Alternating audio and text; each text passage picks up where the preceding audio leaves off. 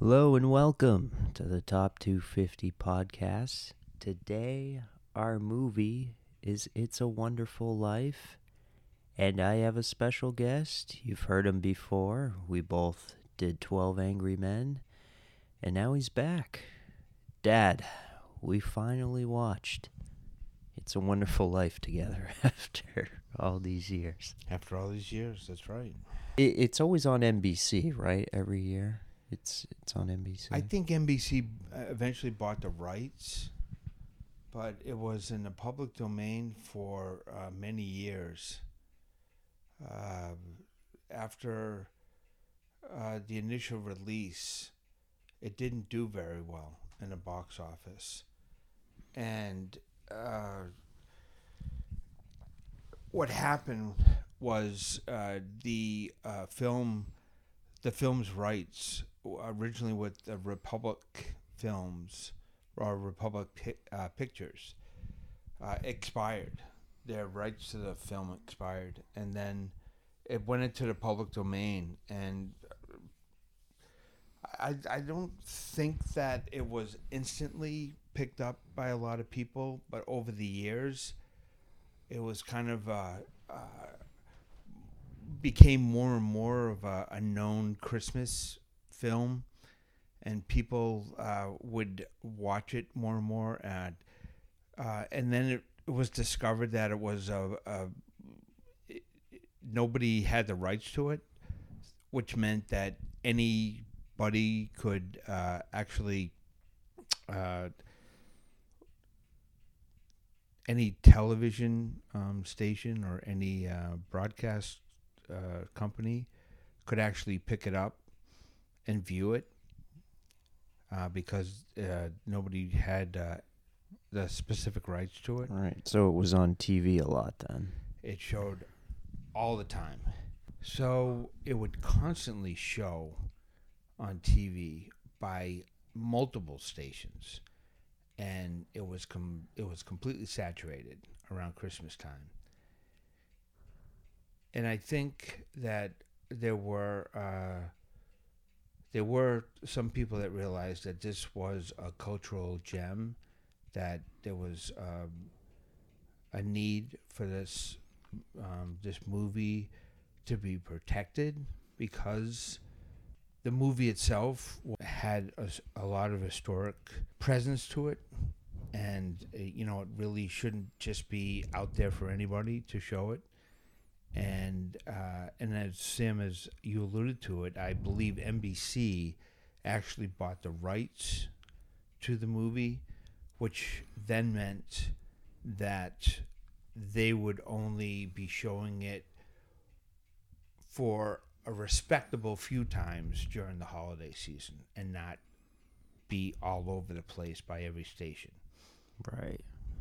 Yeah, because when we were looking up the movie, I noticed there was a completely different edition called the Legend Edition, and it seemed like that version actually takes out all the supernatural elements of the movie, which I guess you could still have a story from that, but still I think that all the supernatural stuff really hits it home and like gives the film a lot more heart, I'd say.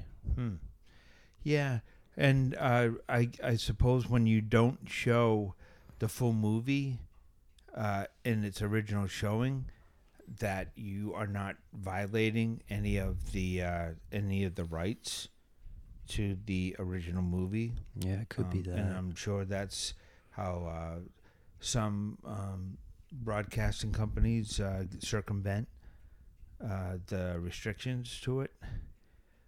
But you don't want to take out any portions of this movie, because every piece of this movie is a build-up to the ending, and it's like a piece of a puzzle that you have to keep putting in place, and you need each piece in order to see what the end of the puzzle looks like.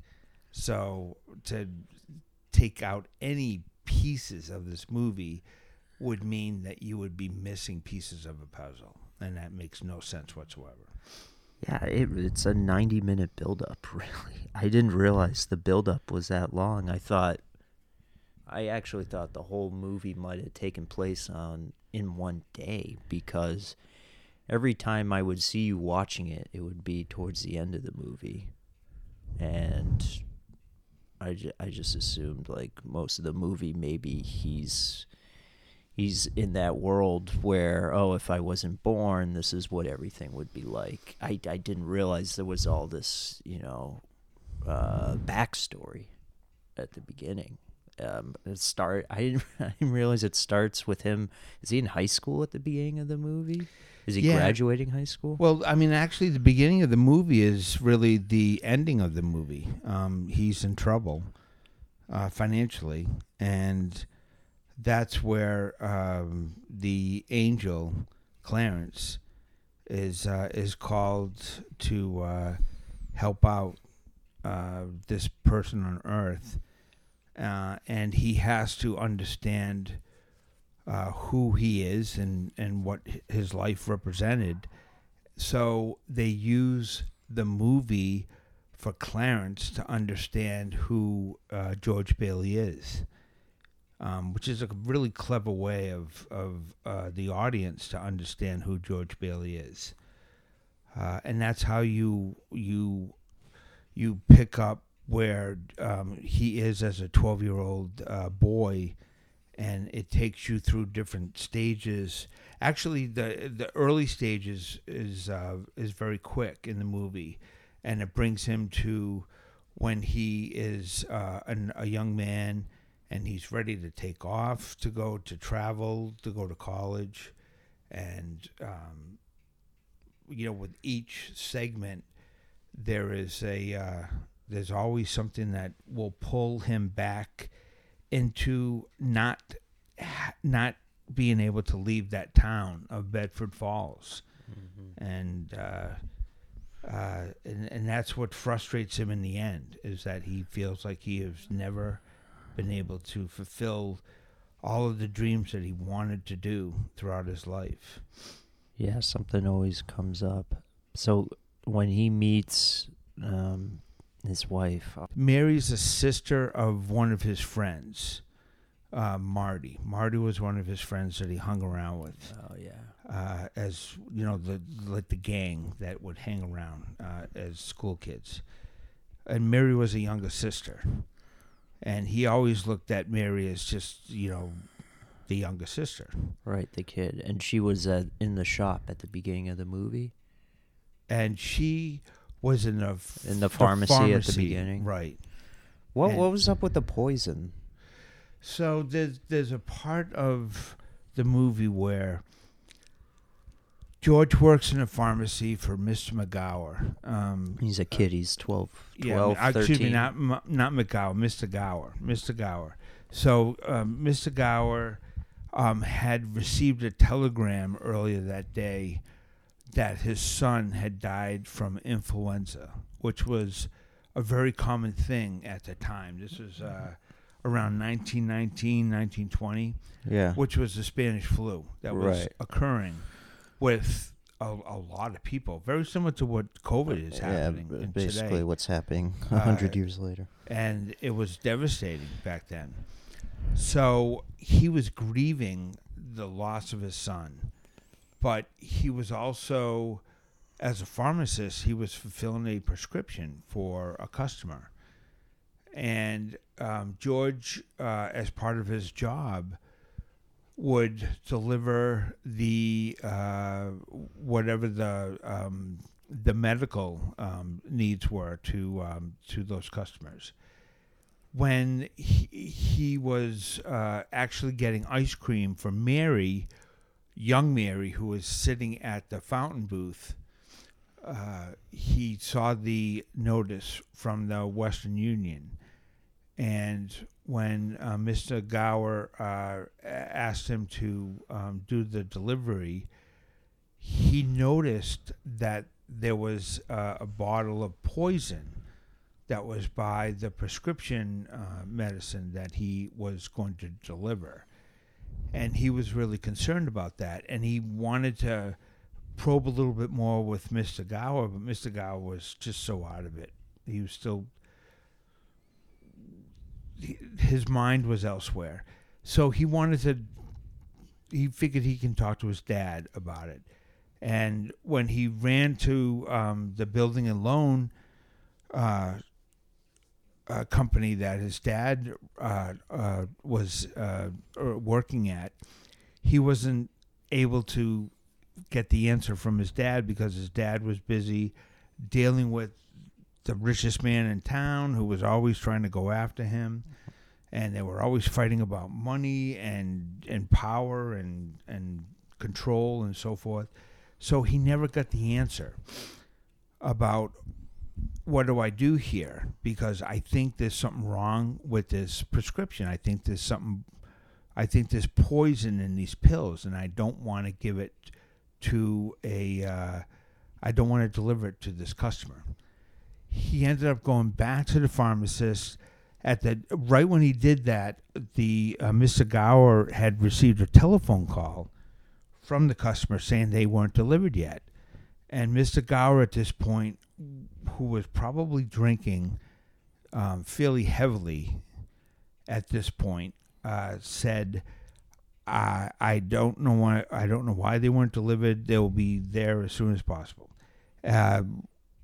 George walked up to him, and Mr. Gower said, what's going on here? Why didn't you deliver them? And he brought him into the back room, and he proceeded to hit him a few times.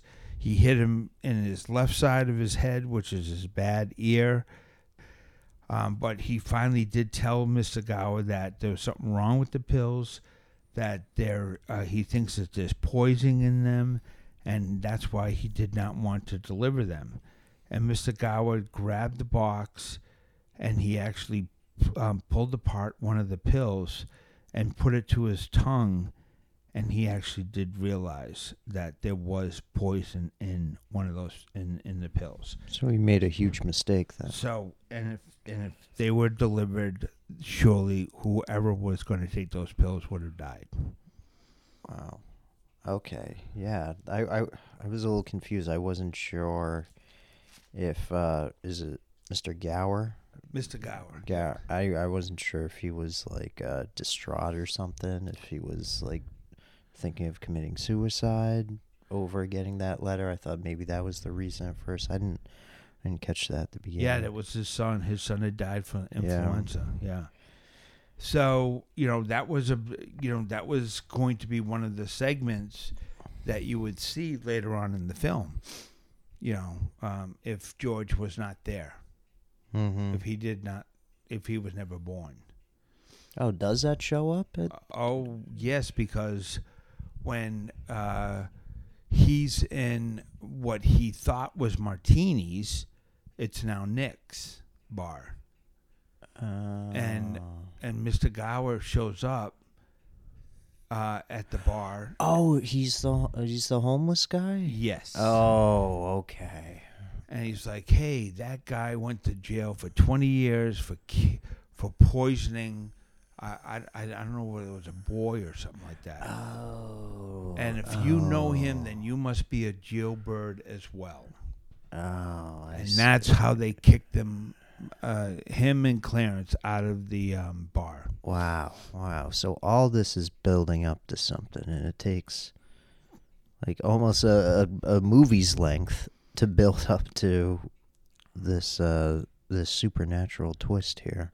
Yeah, so it all ties in to, the things that you touch in life and the effect that you have on other people when you don't even think that you have an effect on other people. If that were to never exist, there actually is a result in life when that is taken away. And that's what this movie shows. So if he were to never live, then he was never there to stop Mr. Gower from delivering those pills, which then meant that somebody actually died from from taking poison, and that's why Mr. Gao went to jail. Right. What did you think? So we watched the color version of it. What? Not the same. Yeah, so the color version adds a little bit of a painting type version to it. You can see the colors of the clothes and some colors of the cars and The bells and yeah, and at the beginning. yeah, but I really think that this movie is much more powerful as a black and white movie, because the delivery is meant to be much more of a movie that is a lesson to be learned and not necessarily a artistic expression, if you will, of a movie. And black and white seems to give it a much more powerful message when it is when it's delivered as more of in more of a somber type of setting. Yeah, like a bleak Yeah. setting. Yeah. Yeah. I think it Because works with the snow. It really, I mean, think about it. Now, the premise of this movie is a man ready to commit suicide. Right. And here is a man who has a beautiful wife. He has 4 kids. He may not think that he has been successful, but he literally knows every single person in town, and he has been the only person who has been able to avoid and evade the strong arm of the most powerful and richest person in town, who owns everything else. Mm-hmm. And that was made very clear when he actually was brought into Mr. Potter's office, and we're talking about Mr. Potter. When he was brought into his office, and Mr. Potter even said, "You own the building and loan, and I own everything else." And it frustrated Mr. Potter so much that he could not get that peace. He couldn't get him to give in. He could not get that piece of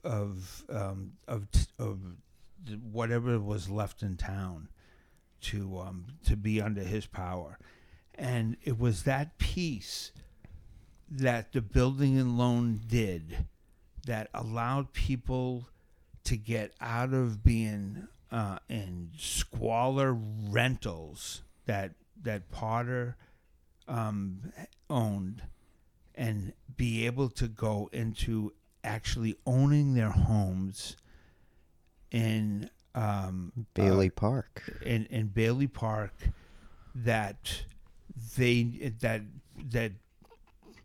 Potter knew were worth twice as much as what the Baileys built them at. But that was a way of the Baileys getting them out of those rentals and being able to have these families be part of owning a piece of the American dream, which is to have their own home.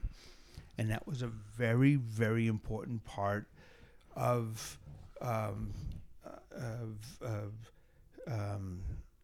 society, at that time, particularly right after the war, that everybody wanted to have their own piece of the American dream, because most people back then rented. They did not have single-family homes. Oh, really? And it was there was after the war, all these servicemen, when they came home, they wanted their own homes. They wanted their own. Houses. because they felt that they earned it. They went after, they fought in the war, and they survived, and they wanted their own families, they wanted their own homes, and that's actually where all of the suburban America became a big part of the American landscape, was after the war. Now, this is when highways were starting to get built and Well, then everything highways as well. started and shopping malls, Yeah. because everybody moved out of the city. But the thing with within Bedford Falls is that the Baileys realized that the only way that people were going to be able to own a part of the American dream was for them to give them the opportunity to do that and financing. But I'm sure that down payments were extremely low, and they were able to set mortgages at rates that allowed them to be able to financially handle it. So what happens with the bank and that scene where everyone's coming inside demanding money? Is this around the stock market crash? Is that why they don't have well, I think any? I actually think that was a little after the crash. Okay. But they had bank runs back then.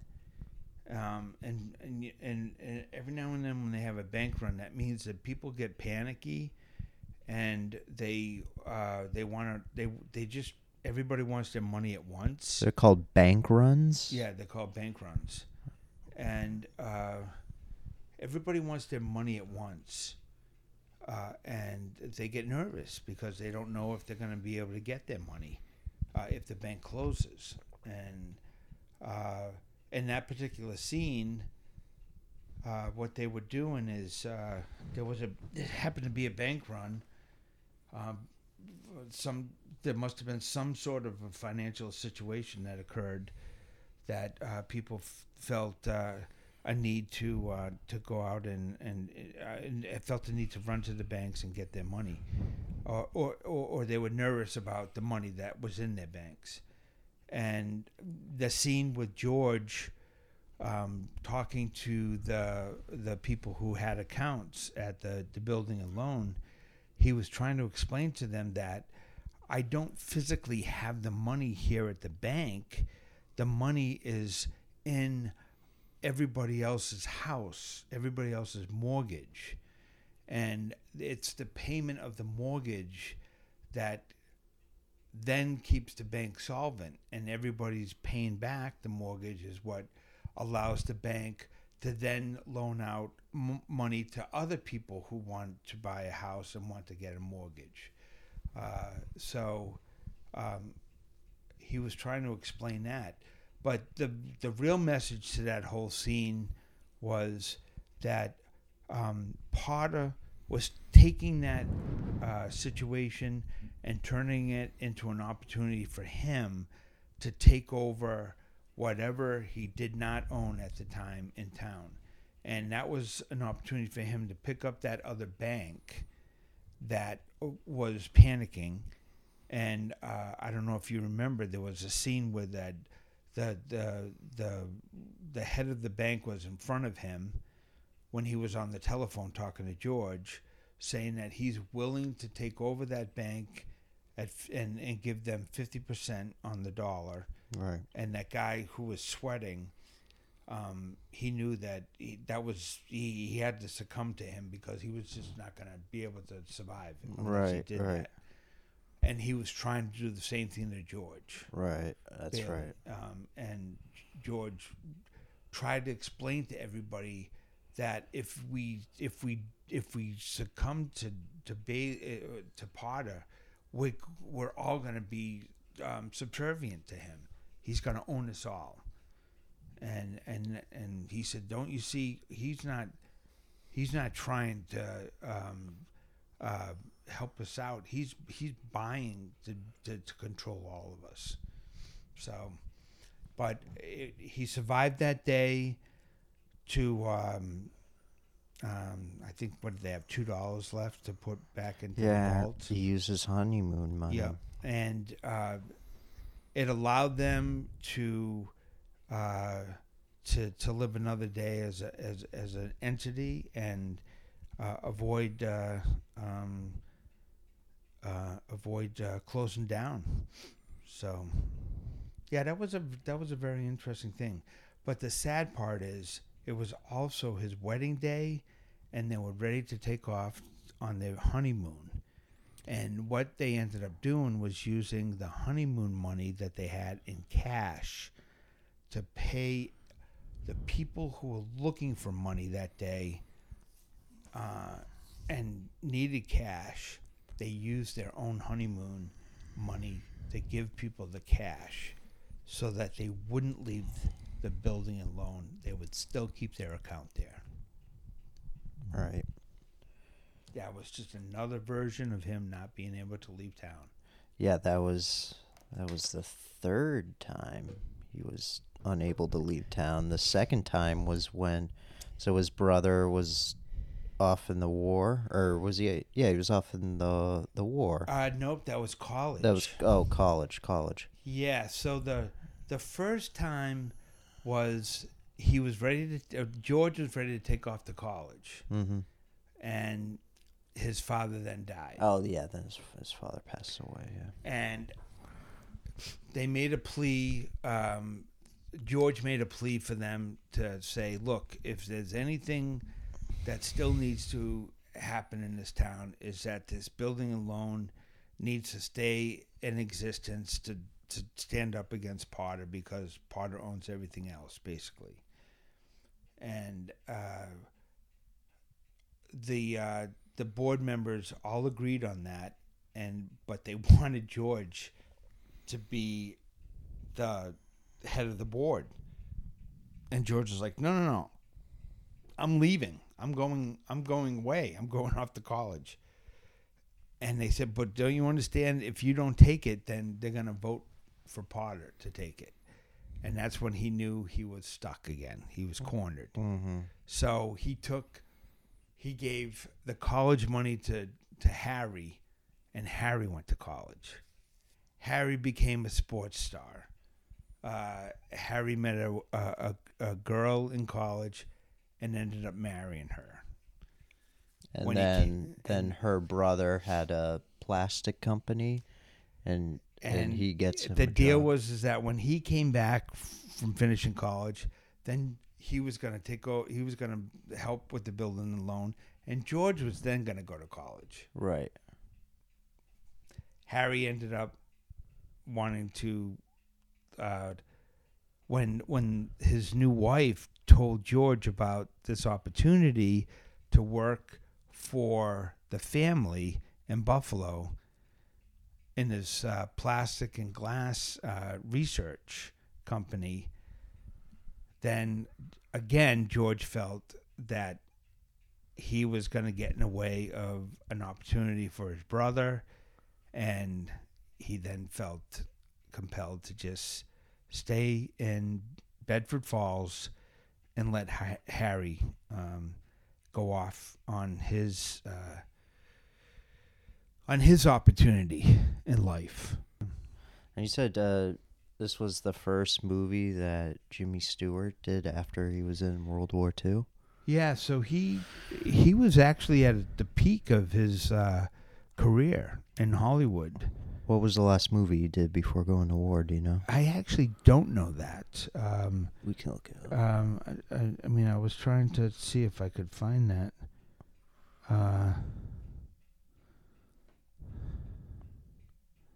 But he really didn't need to go to war.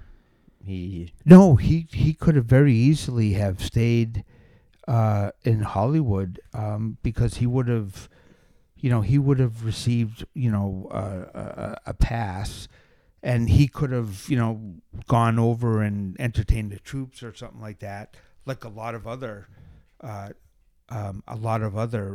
entertainers did during the war, instead of actually being in combat. But he really did feel a need to actually serve in the war, because his grandfather and his father served in the wars, in previous wars, Oh, okay. and he wanted to honor that.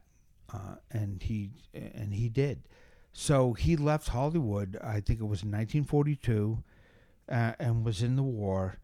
And when he came back in 1945, he was very unsure about his career, and whether or not he was going to be able to go back into Hollywood.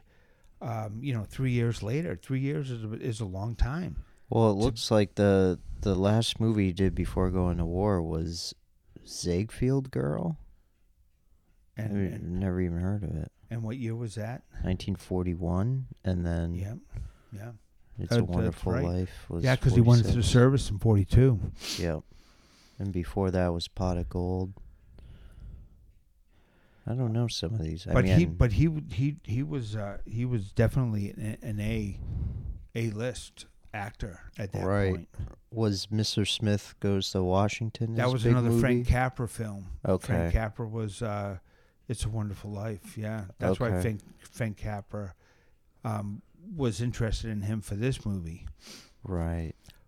So when Frank Capra talked to him about this movie, some of the initial feeling about this was that, Jesus, it's kind of dark. I don't know if you're gonna find a lot of people that are going to be interested in something like this. And he had brought it up to Jimmy Stewart. Jimmy Stewart said, "You're talking about somebody who's depressed and thinking about suicidal, and they're meeting their guardian angel." He said, "When do I start?" He knew.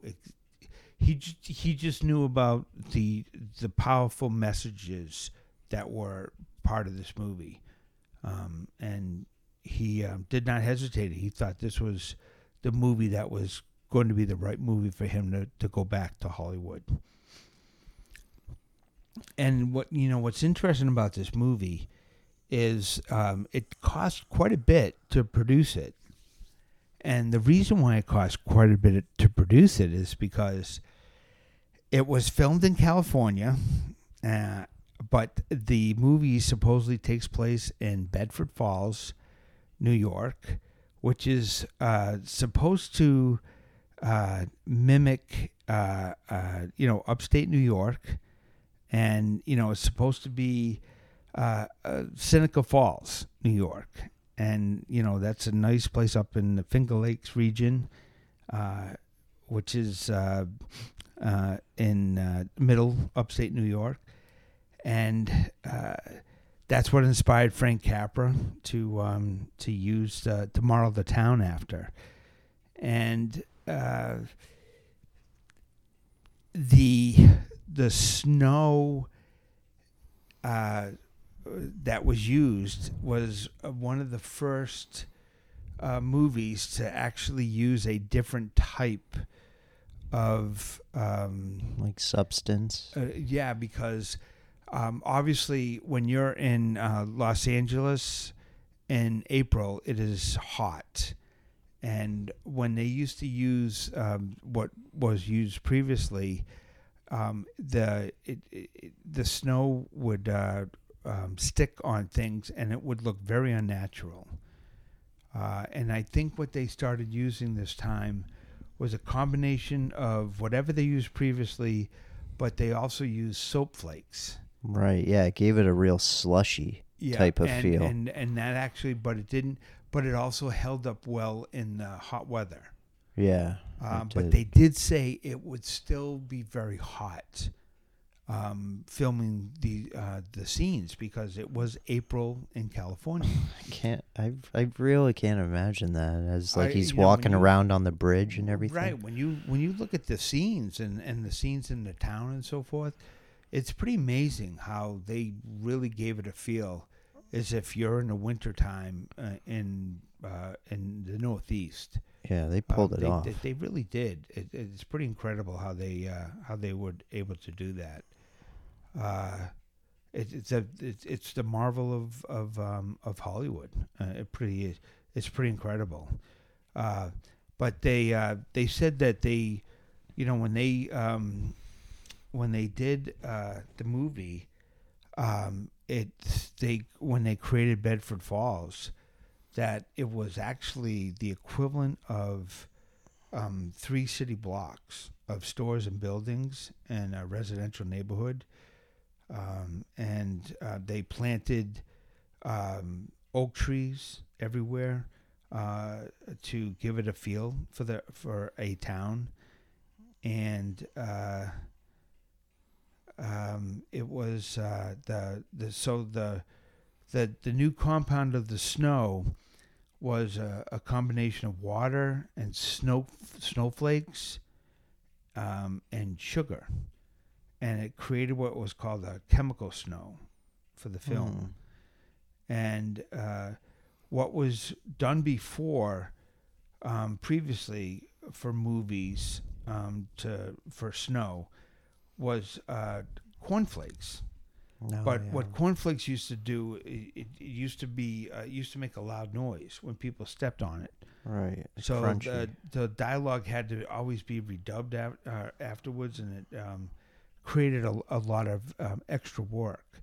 But this new compound, this new chemical snow that they came up with, actually worked out really well.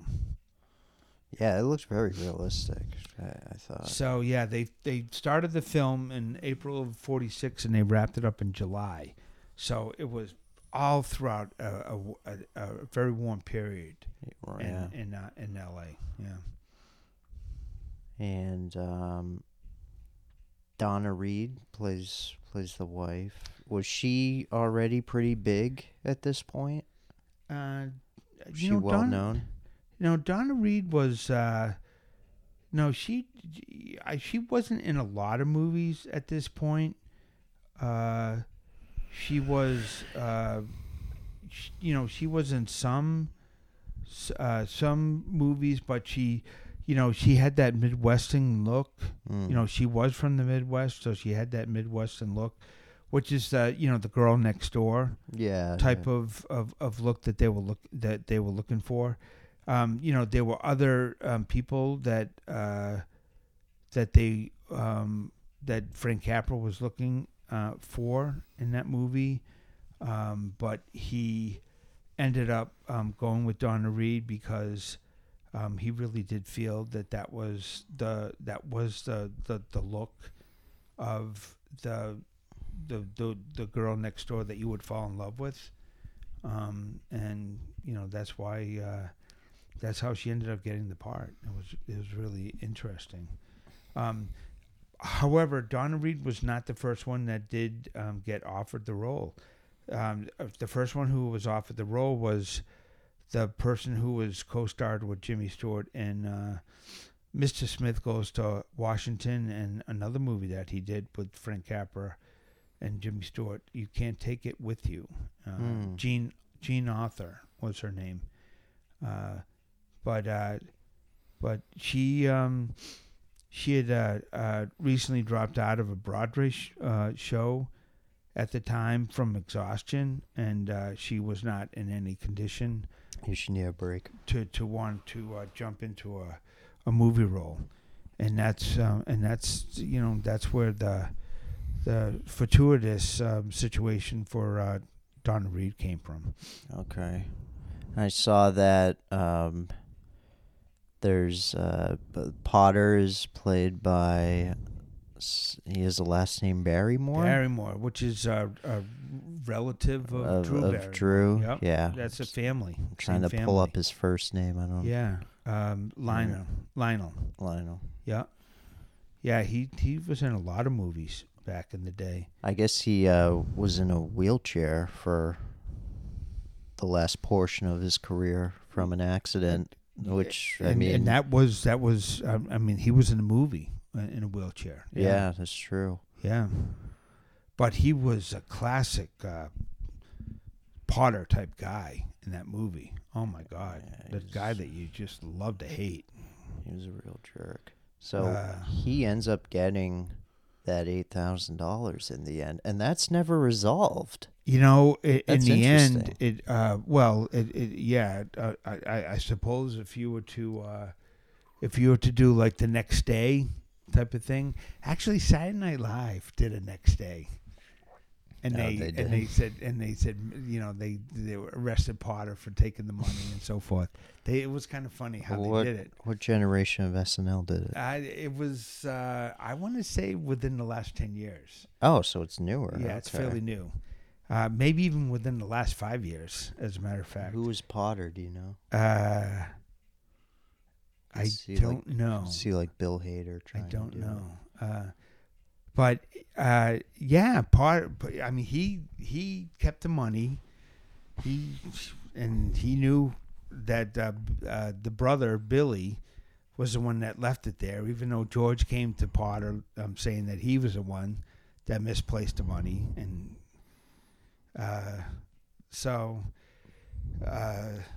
but in the end, all the money from the townspeople that was left on the table, that was more than enough to cover the bank loan, and of course the money that was that wired from Sam Wainwright, that was going to cover anything that they were going to need.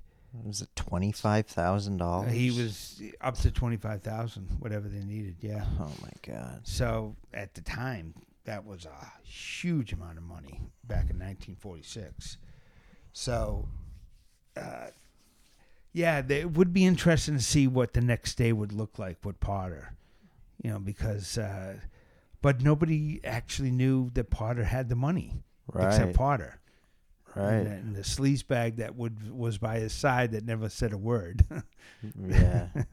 The stiff that never said a word. Yeah. Who Jimmy tells off when he leaves the office. Yeah. That goes for you too. Yeah. So, it's it really is it's an incredible story. It's a simple story, but it takes on so many different layers of meaning, and that's why I think it has remained so popular, because people take it for their own purposes and what it means to them, right? And what level it means to them. So it's it's just powerful, and a very common premise that you no matter what your life is about, you still have had an effect on other people's lives, and that's really what it talks about. Mm-hmm. Yeah, and kind of picked up, the grass isn't always greener on the other side. Yeah, and he never got out, even though as a kid, he always wanted to get out of town and explore and get out and see the world and be able to. He had brochures to South America. Yeah, I mean, he was reading the National Geographic when he was a kid, and I probably very early on when National Geographic was a publication, but he never had a chance to get out of town, and that was a frustration for him, and he watched everybody else do it, right, including his brother.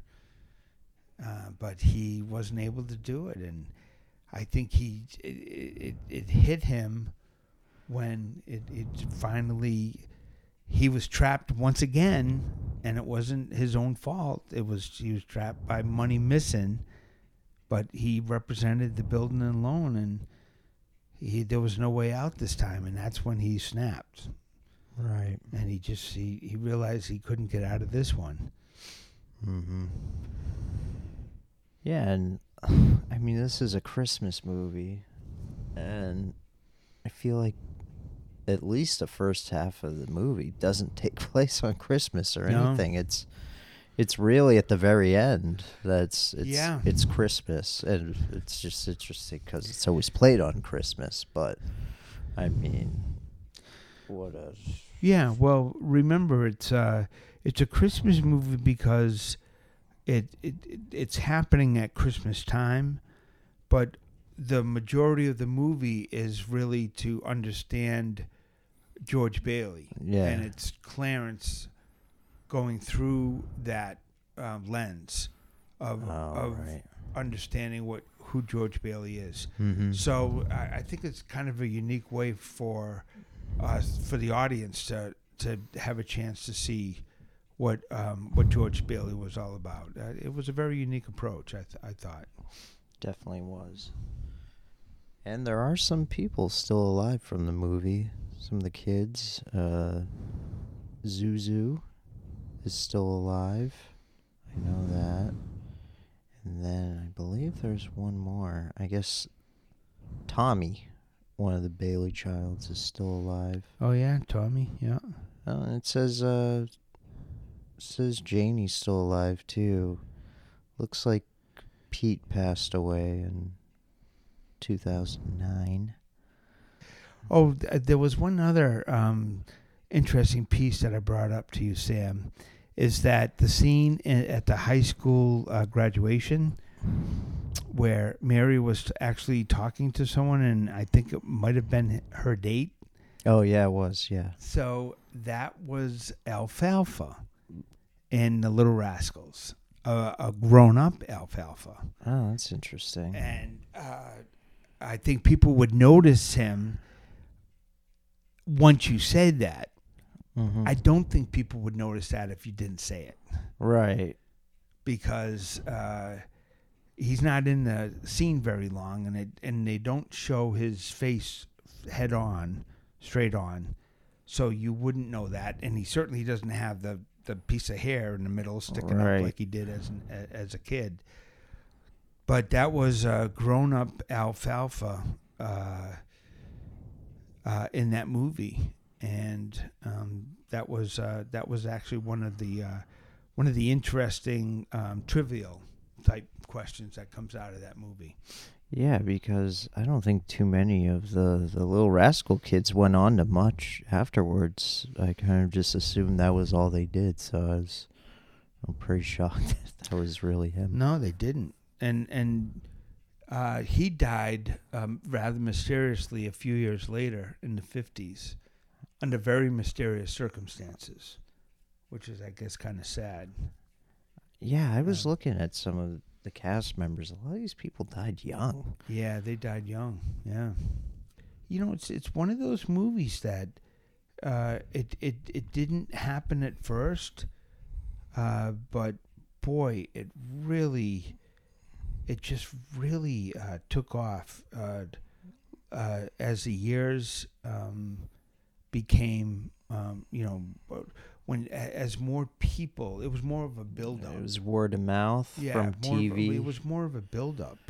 TV reruns and everything. I mean, it got, I mean, the movie of that year that really won all of the acclaim. Was it Best Years of Our Lives? Yeah, The Best Years of Our Life, and I've seen that movie, and that actually was a good movie. Yeah, I actually watched because that. it really talked about what servicemen had to go through as they as a re-entry back into society, Mm-hmm. and it wasn't easy.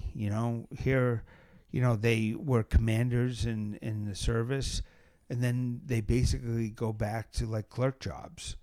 Right. And it's very hard for them to realize that they were now being told to do things where they were the exact opposite in the service. Right. So then there were people who were maimed. They were missing body parts and so forth. Yeah, the one guy was missing a hand. Yeah, very difficult. Yeah. So that was actually a very real depiction of servicemen coming back to America after the war. So I don't take anything away from that. I really don't. Right. When was the first time you saw it? Do you remember watching it as a kid? As a kid, I just remember seeing an old black and white movie that had little kids in it, and I could tell that this was a really interesting story, but I don't remember watching the whole movie. After the kids scene ended, I lost interest in it when it turned into the about the adults. Mm-hmm. You know, because the beginning was about kids. You know, and Right. and when they were, going, sledding down the hill on shovels, which is kind of interesting. They're using shovels to sled down, but it wasn't until many years later that I actually paid more attention to it as what this movie was really about. Yeah, and this is the first time I watched it all the way through. Before it would just be, I feel like a lot of times me coming home and seeing you. Oh my God, that is an emotional wreck. Yeah, no matter how many times you watch it, it still grips you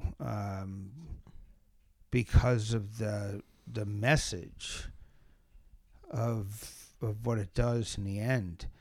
And the scene that always gets me is when the camera just scans over all the people in town, and you think back at during the movie when each of them had an encounter with George, or George had some connection with them. It's very powerful. Yeah, and It's so powerful. yeah, and that's when you realize, the effect that he had on each of their lives. So, it's pretty amazing that he didn't see that. You know, he had to look at it in a different angle Yeah. in order to really understand You it. had to see what was in front of him and appreciate what he had. But boy, once he realized that, he knew exactly what he had, Mm-hmm. even though he thought he was going to go to jail. Yeah. Well, yeah, a lot of this stuff is still very relevant, you know? Yeah. Like Yeah. nothing's too dated. Like, you're still using banks and everything. Yeah. No. The cars. The cars are a lot older than I thought it would be in '46. Although, a lot of the movie is from the 20s and 30s, and then it's really at the very end that it's supposed to be right at the end of the war. But when you look at the cars, I think the cars still look very old in that movie. You Yeah. don't see a lot of the new cars. You don't see the cars that I know of from the 40s. Still, like the car he's driving. That's probably from the 30s. Yeah, easily. Yeah. Yeah. I mean, I don't even think he had windows in that car, for God's sakes. I guess it wasn't too wealthy of a town, so they didn't have the No, new maybe, nice cars. That was one of the things that he would look at his car, and one of the comments that his son made when he was back home after losing the money and trying to figure out what to do, his son said, "Hey, the next door neighbors just bought a new car," and he said, "Well, is there something wrong with our car?" So, You ever ride in one of those like 1930s No. cars when you were a kid? I Were they never not did. around by the 60s? No. They were gone. yeah, they were gone unless somebody had a hot rod like that. No, I don't remember those. No, the